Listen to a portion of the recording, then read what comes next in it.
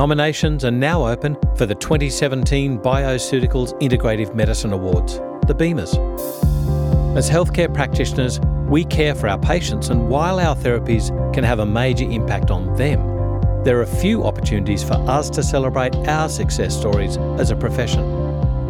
Now is the time to have your contribution to integrative healthcare recognised. There are many different categories and, as usual, great prizes to be won.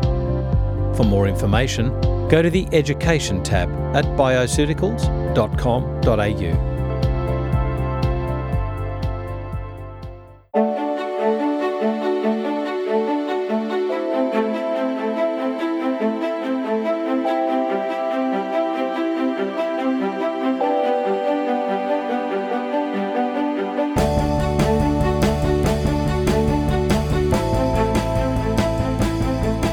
This is FX Medicine, and I'm Andrew Whitfield Cook. Joining me on the line today is Dr. Denise Furness. She conducted her PhD in Nutritional Genomics and Genome Health at CSIRO Human Nutrition under the mentorship of the esteemed Professor Michael Fenwick. Denise has been involved in genetics and nutrition health research for over 12 years and was principal researcher in the Predicting Adverse Pregnancy Study, PAPO study, at the Women's and Children's Health Hospital in Adelaide. Her interests include the diagnosis and treatment of underlying conditions such as detoxification, inflammation, oxidative stress and methylation. Denise works closely with integrative practitioners in order to apply this knowledge and address the possible underlying issues associated with various health concerns, including fertility, gastrointestinal disorders and mental health. Denise, welcome back to FX Medicine. How are you? I'm well, thank you. Thank you for that long-winded explanation and introduction. That was very nice of you to go through all of that. That's not long-winded. I've cut so much out. You've done heaps. But, I mean, that's only one study that you were involved in. You were involved in another study, weren't you? So my PhD project was a high-risk cohort funded by the NIH, so that was just a high-risk pregnancy study. I was also involved, though I definitely wasn't the principal investigator, but I was one of the investigators in Adelaide in the SCOPE study, which was a huge international pregnancy cohort, and obviously have done a lot in the nutrition world as well. And the fitness world. So I work in fitness and have a sort of special interest, I guess, in women's health and pregnancy, but also just general fitness. So not right now because I'm only a few weeks off having a baby, but when I'm at my best, I'm teaching RPM at the gym, out there pumping iron, and mind you were still pumping iron. I mean, you're expecting in less than a month, is it? That's correct. Yes, we got a baby coming soon. Yay! But you were still doing squats. I was training 3 times a week when I saw you. So I've had a week off because I've been a little bit unwell and lazy. I'm feeling quite heavily pregnant. But I do plan to go back tomorrow morning. My training is backed off hugely compared to what it was. But I'm definitely it's not just about the nutrition and avoiding toxins and chemicals, which we'll talk about today, but also exercise, I believe, is very important. Absolutely. And indeed, we're talking today about doing a genetic detox profile, one fraught with controversy in the medical world. But the thing that interests me about this controversy is, well, hang on, isn't the greatest evidence for genomic testing in drug detox? I'm biased because I don't do drug detox, testing. So I would say there's a lot of genetic testing around, other areas such as all those things you were discussing in the introduction. So the methylation, the inflammation, the oxidative stress. But you are correct in saying that we do have a lot of evidence around all those cytochrome P450 genes that code for enzymes that break down medications, and then we can determine how someone may respond to a medication based on genetic variations within these enzymes. There's also a lot of research around particular genetic variations for disease, so that's sort of diagnostic genetics as well. But right. I obviously don't work in that area either. I'm not sort of diagnosing rare genetic diseases, more looking at genes that have a functional effect in sort of these underlying pathways that could relate to a chronic inflammation, which could impact on obviously so many health conditions, methylation, folate metabolism, fertility, etc. Mm-hmm. I do sort of pick up that the detractors of genetic testing or genomic testing, let's say, SNP testing, it seems like a bit of a turf war to me. It's like it's okay for drug testing because that's what we prescribe, but it's not okay for everything else because we can't prescribe something for it.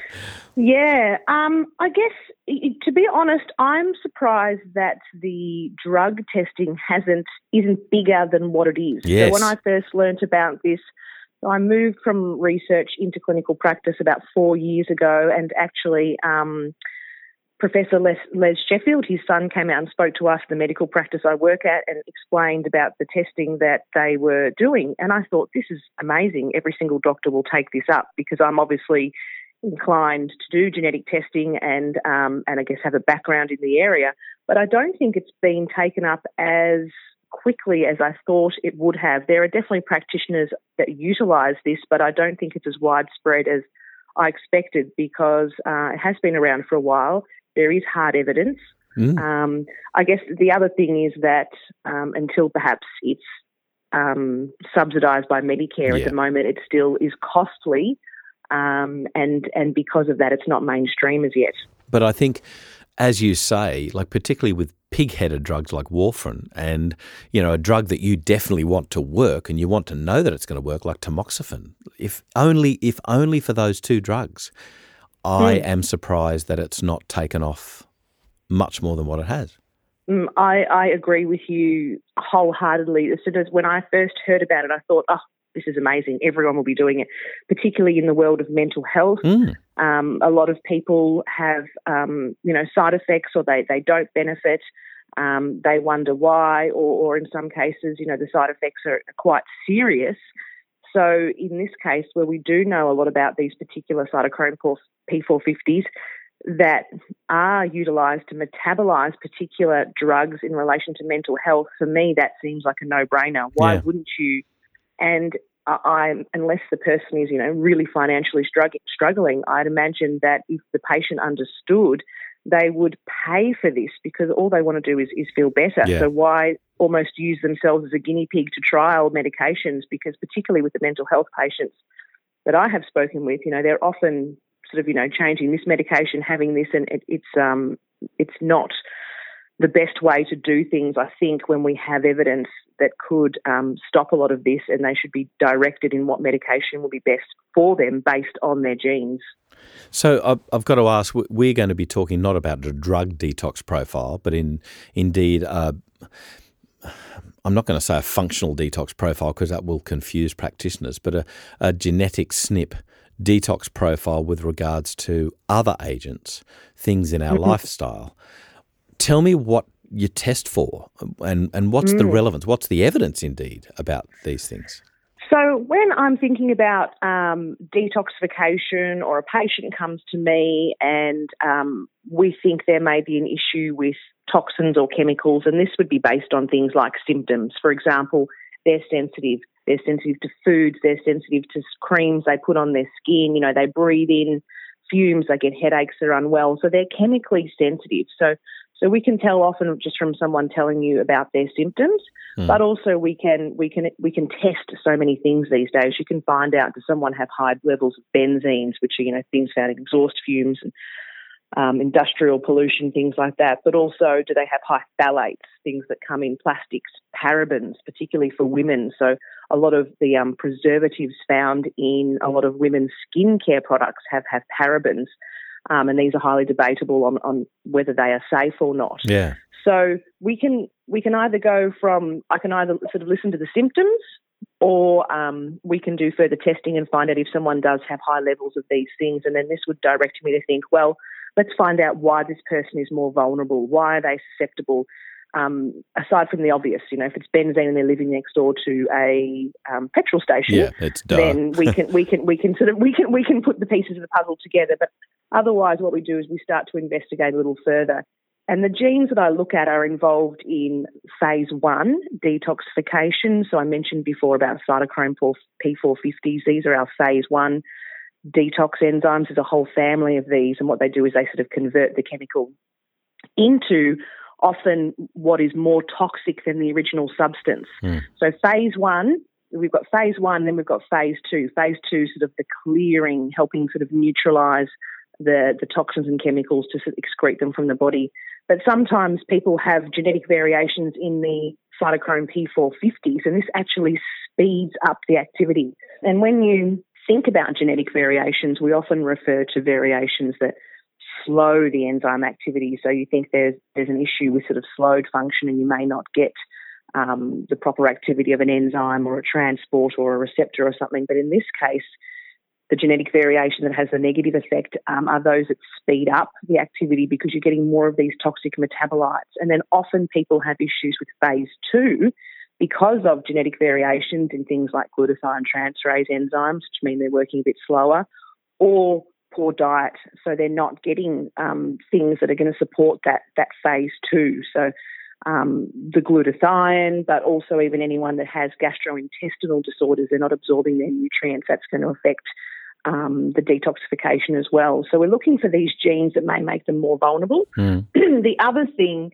aside from looking at genetic variations within genes that are directly related to detoxification, I also look for genetic variations in antioxidant enzymes.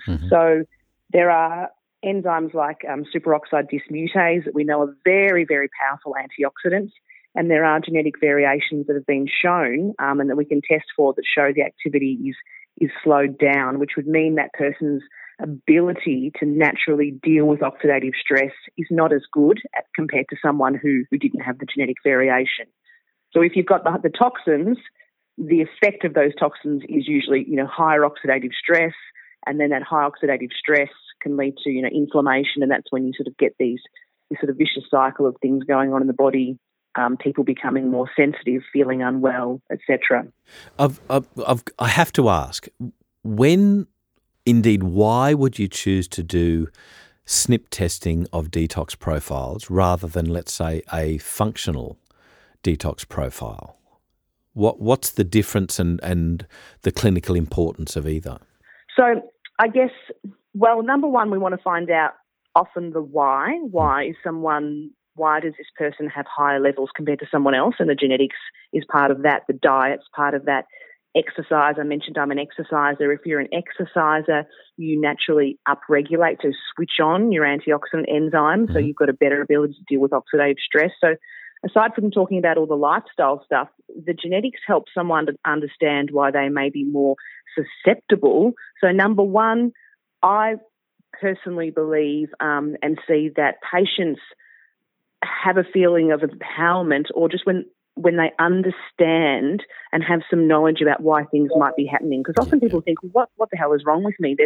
Sometimes people think it might even be in their head when they've got multiple things going on and the next person doesn't have these things. So you're able to explain to them, which makes them feel better. On top of that, you're able to then provide advice, personalised advice on their genes, whether that is exercise. So I do talk about exercise in relation to oxidative stress and antioxidants, but also particular nutrients. I mentioned the superoxide dismutase, the particular genetic variation that is well known and that we test for that has a functional effect is within the MN SOD. So we know that manganese is something that's required for this enzyme. So manganese isn't something that we commonly test for, but there are times when, someone really is having some issues with chemical sensitivities. We can see certain things going on with, and they've got high oxidative stress. They also measure hydroperoxide, which would give us a marker of oxidative stress. I might then go and say, well, let's have a look at your manganese levels based on knowing that the MN SOD may not be functioning as well, and then we can give manganese. Or in the case, sometimes people won't test manganese, we'll just give a small amount of manganese or antioxidant type supplements that specifically work with these genes to promote the function. So when I talked about the glutathione the glutathione transferase enzymes before, we may think that someone really needs to support that production of glutathione. So whether you're going to give something like NAC, because we know cysteine's a limiting factor in producing glutathione naturally, or there's now these, liposomal glutathiones that are meant to be, highly effective. So you may want to support like that if you think the issue is around that phase 2 detox. So doing the genes helps you work out what areas particularly need support, and then you treat based on that. So that's sort of personalised medicine. So to differentiate it from a functional liver profile, a detox profile, this would give you more of a clue into what areas particularly need support. The other one tells you in general how the, let's say, the general funnels of detoxification are working. Would that be the right? Yes, and also the other thing is that so for example, as we're talking about, I mentioned sort of benzene, so a lot of the cytochrome P450s, the common ones that have genetic variations like CYP1B1, CYP1A2, which we know for caffeine, and the CYP1A1, but even the 1A2, it doesn't just metabolize caffeine. Anyone that's done genetic testing will probably think of CYP1A2 as caffeine metabolism. That's how it's reported, but it doesn't just metabolize caffeine. It, along with the other CYPs that I just mentioned, also metabolize things called polycyclic aromatic hydrocarbons, including some of the benzene. So if people have genetic variations in these, we can tell them that genetically they don't deal with particular chemicals as well as someone else. Right. So when I was talking about the education side, not only is it about treating, it's saying, okay, well, you don't deal with this as well. So you need to consider this. Are you living near a freeway? If so, you probably want to move, because it doesn't really matter how many supplements we give. Taking away that chemical or toxin that you don't deal with as well is going to be the best thing we can do. Yeah. And the caffeine too, even the CYP1A2, discussing that with when people are fast or slow metabolizers, it's a bit like with the drugs or the chemicals. The body treats caffeine like a drug. So we can talk to people and say, well, this is why that you don't tolerate caffeine very well, because I have to admit that it's pretty clear cut. Every now and again, someone will come in and tell me they're drinking coffee, even though they've got the variants associated with slow caffeine metabolism. But majority of the time, the people will be sitting across from me and say, I can't tolerate it. I get palpitations. I can't sleep. So you're able to sort of educate them on why and what chemicals or particular toxins and things they should be avoiding as well. Thing that springs to mind for me when you were mentioning 1A1, 1A2 is estrogen metabolism. So yes, I dare say, very much so. Yeah, you're getting these. I guess the picture that's forming in my mind is this may answer why certain treatment, I don't like this word protocol, so certain treatment approaches to hormonal issues in women may work for some women really well and may not work for others. They might be, recalcitrant in their benefits, if you like. They just don't get the benefit when you say do the same approach. Exactly. I'm really happy you put it in those terms, because this is really what this is about. Why do some people benefit from some things and why do they not? And that's because a lot of it is to do with our genes. So when we talk about the estrogen metabolism, I do a lot with women's health. So whether we're talking about fertility or endometriosis or a lot of sort of estrogen dominant, even weight. So I do a little bit of work in the fitness industry with women that compete at a high level, and they need to get their weight down before they're doing certain competitions. And estrogen is known to be associated with sort of fat deposition in particular parts of the body. So I do a little bit with estrogen metabolism for various health and aesthetic reasons. And I will be looking at the cytochrome P450s that you mentioned, but also then the phase 2 with the COMT. So we know that COMT, catechol O-methyltransferase, uses a methyl group to sort of excrete some of those estrogen metabolites. So if someone's got genetic variations in the phase 1 enzymes that are involved in estrogen metabolism and in the phase 2, they're more inclined to not deal with estrogens as well. So then I can, talk to them about things like, are they on some type of contraceptive that's got a lot of estrogen in it? Yeah. Because perhaps that's not right for them. Are they exposed to xenoestrogens? What kind of lifestyle are they living? Are they having enough of the Bs, which is going to help with methylation and excreting, estrogens, things like that. So it's not just about getting rid of, chemicals and toxins. Hormones are chemicals, endogenous chemicals as well. So this is a lot to do with hormone metabolism as well. Can I ask then, is there, genetic SNPs? Are there genetic SNPs that indeed when somebody has, forgive my ignorance about how I speak, but let's say they have the double allele, and indeed what it does is get rid of things like estrogen too much, so that they might be at greater risk of having lower circulating levels of estrogen and therefore not gaining benefit in, or having greater risk of, say, osteoporosis or cardiovascular disease. Yeah, do we find that? I don't think that if someone had a genetic variation, they would clear too much estrogen based on their genes.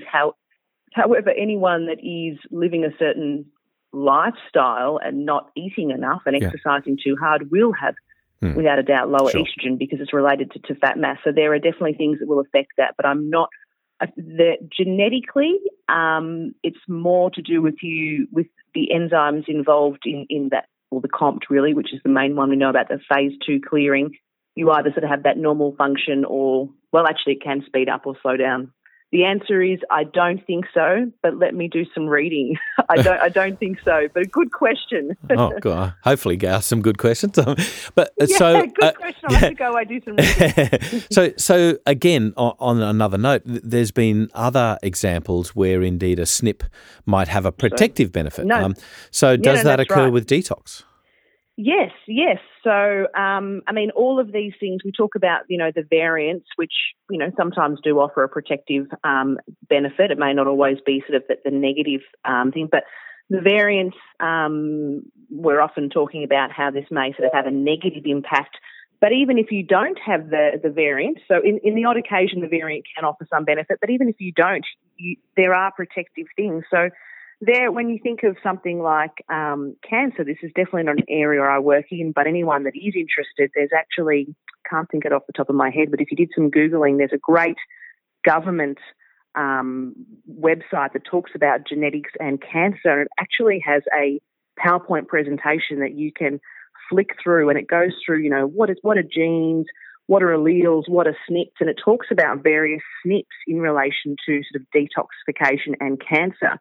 And it's really good for people that don't have an understanding of genetics, because the graphics and the way they explain it is very good for the lay person. And what it shows is that if someone could be living, and anyone that's actually seen a lot of my presentations, I actually got permission to use a couple of their slides because they're really good. But it shows the difference between, two young guys living a completely similar lifestyle. They're drinking and they're smoking, they're probably at uni having fun. But then as time goes on, one goes on to develop cancer and the other one doesn't, despite them having, similar amounts of alcohol and tobacco, completely different outcomes. And what it relates it to is it talks about these difference in the detoxification SNPs. So someone may get lung cancer and have been a smoker, or even just be more sensitive to secondhand smoke, whereas someone else could be a smoker and not develop lung cancer. But one of the possible reasons could be that they don't have a lot of these genetic variations in the SNPs. Their ability to deal with the chemicals in that cigarette are much better than someone else's. Plus, on top of that, not only do they have the genes that are helping support that, they've obviously don't have other things. Perhaps they're not as stressed. Perhaps their diet is a little bit better. Perhaps they're an exerciser, so they're sort of switching on all those antioxidant genes and deal with the oxidative stress a bit better. But when we do think about things like, cancer and chronic conditions, our genes can either, we talk about risk, but they also can be very much protective. So to me, like a couple of things floating around my brain when you mentioned that scenario, two guys, similar alcohol, bad lifestyle, quote unquote. One has the ongoing issues, health issues. One doesn't. One might have what we used to call the bull physiology.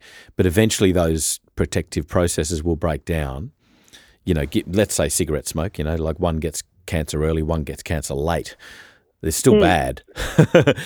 But I wouldn't say that it's protective in the sense that we all have a threshold, and even if you are genetically stronger or, genetically you're able to deal with things better, reality is there is a threshold, and as we age, everything, basically our genes don't work as well. So what happens over time is that we sort of develop more and more what's known as DNA damage or genome damage, and that means that, and that's part of aging and getting all the wrinkles and things as well.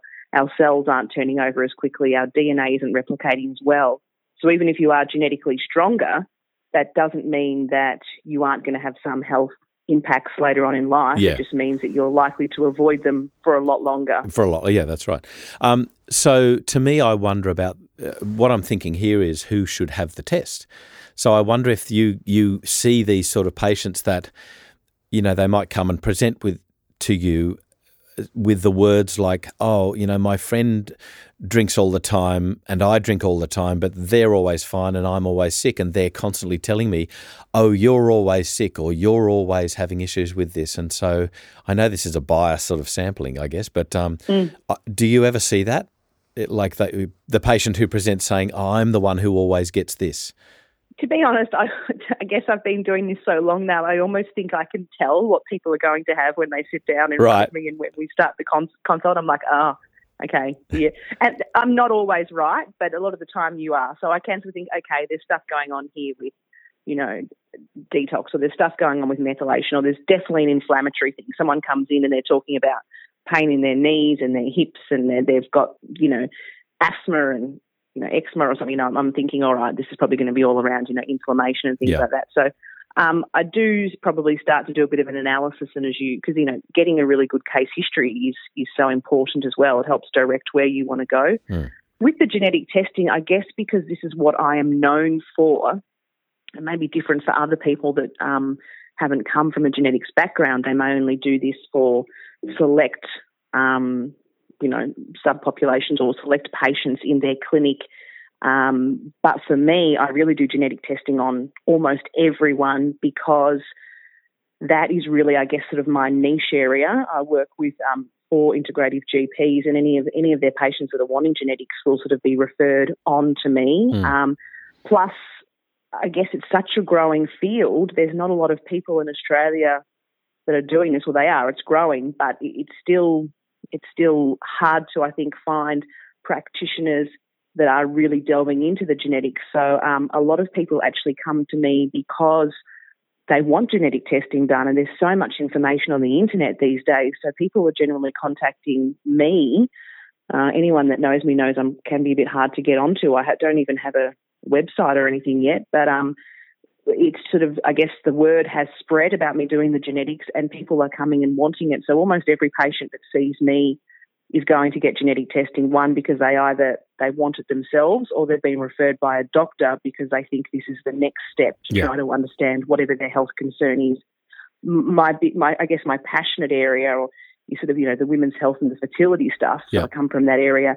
And for me, the genetics is really important in that. I think that even if someone didn't know about genetics, they were seeing me for fertility, so they're probably the two main things that come to me is fertility patients and genetics. Yeah. I would be recommending genetic testing. And it's one thing that you only have to do it once, unlike some of or other tests where you sort of want to follow up and monitor.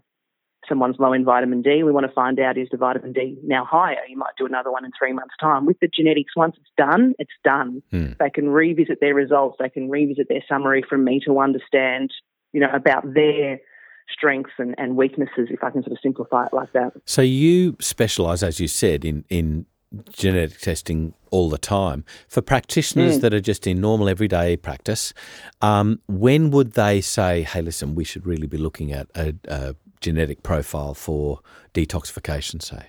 So I think these are the kind of tests that you bring in when you have your complicated patients, the ones that don't seem to be getting any better. Yep. Why aren't they getting any better? Why isn't it, every practitioner has their area of specialty and a way they practice that may work for them, but sometimes things don't work out that way. So you need to delve a little deeper. That's when I would be looking at the genetics. Also, when someone actually just wants to know why, because it is a great tool for having that deeper understanding of your own body and how it works. And again, as I said, for patients that don't seem to be, it's probably not something you might do straight off the bat, because particularly if the patient doesn't know much about it, it might be a bit intense to just say we're going to do genetic testing. But if you've been working with your patient for a little while perhaps they've got these chemical sensitivities, whether it's to, foods or creams or the things that I mentioned earlier, you may say, well, I think that we should do some genetic testing here to find out, are you, more vulnerable? Let's have a look at your risk. And if you are at risk, what are the chemicals that, you don't tolerate as well? And then what can we do to address that? Because it's not, even if someone is, say, particularly more sensitive to benzene, it's not just the benzene that's an issue. Once you start to get this higher toxic load, then you become almost sensitive to everything because your detox system is overworked. So you want to be able to identify those things and really and help that patient learn what they need to avoid, as well as then, as I said, that the nutrition is also key as well. I can't say enough about diet, and I'm fairly certain that most of the listeners that you'd be getting would already know this. The diet is key, but this can help you tailor, and discuss things like antioxidant-rich foods, things that are going to provide support for that phase 2. If it is a hormonal thing, discussing the methylation and the B vitamin. So it helps you sort of guide and tailor their nutritional intake as well as prescribe supplements. And, with most patients, I am prescribing supplements. That's the way that I work. I don't intend for them to be on them forever, but really to give their system a boost and help them get well, really. Denise, would you be amenable to delving into the various SNPs that one would be testing in a detoxification profile at a later stage, and we might go through the various types of things that are tested for and what their clinical relevance is?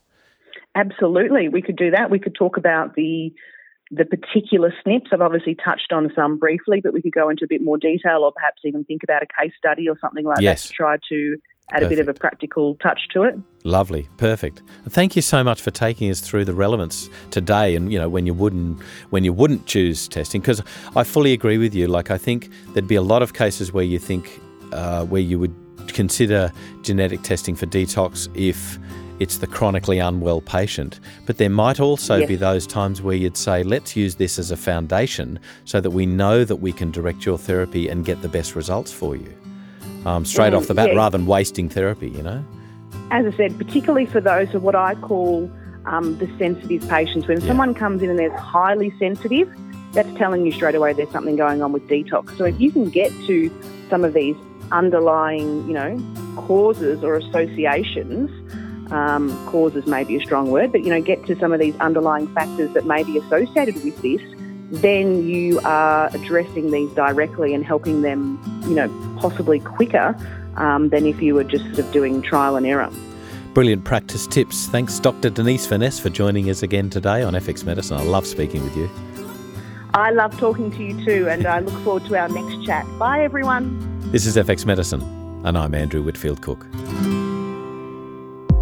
The 5th Bioceuticals Research Symposium will be held from the 21st to the 23rd of April 2017 in Sydney.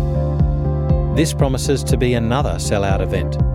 For more information, including registration, go to the Education tab at bioceuticals.com.au. This is Andrew from FX Medicine. We thank you so much for your support over the last 2 years. We'd really love to remain clinically relevant to your practice. So if you know of an expert in some area, please let us know. You can contact us on fxmedicine.com.au, Facebook or Twitter.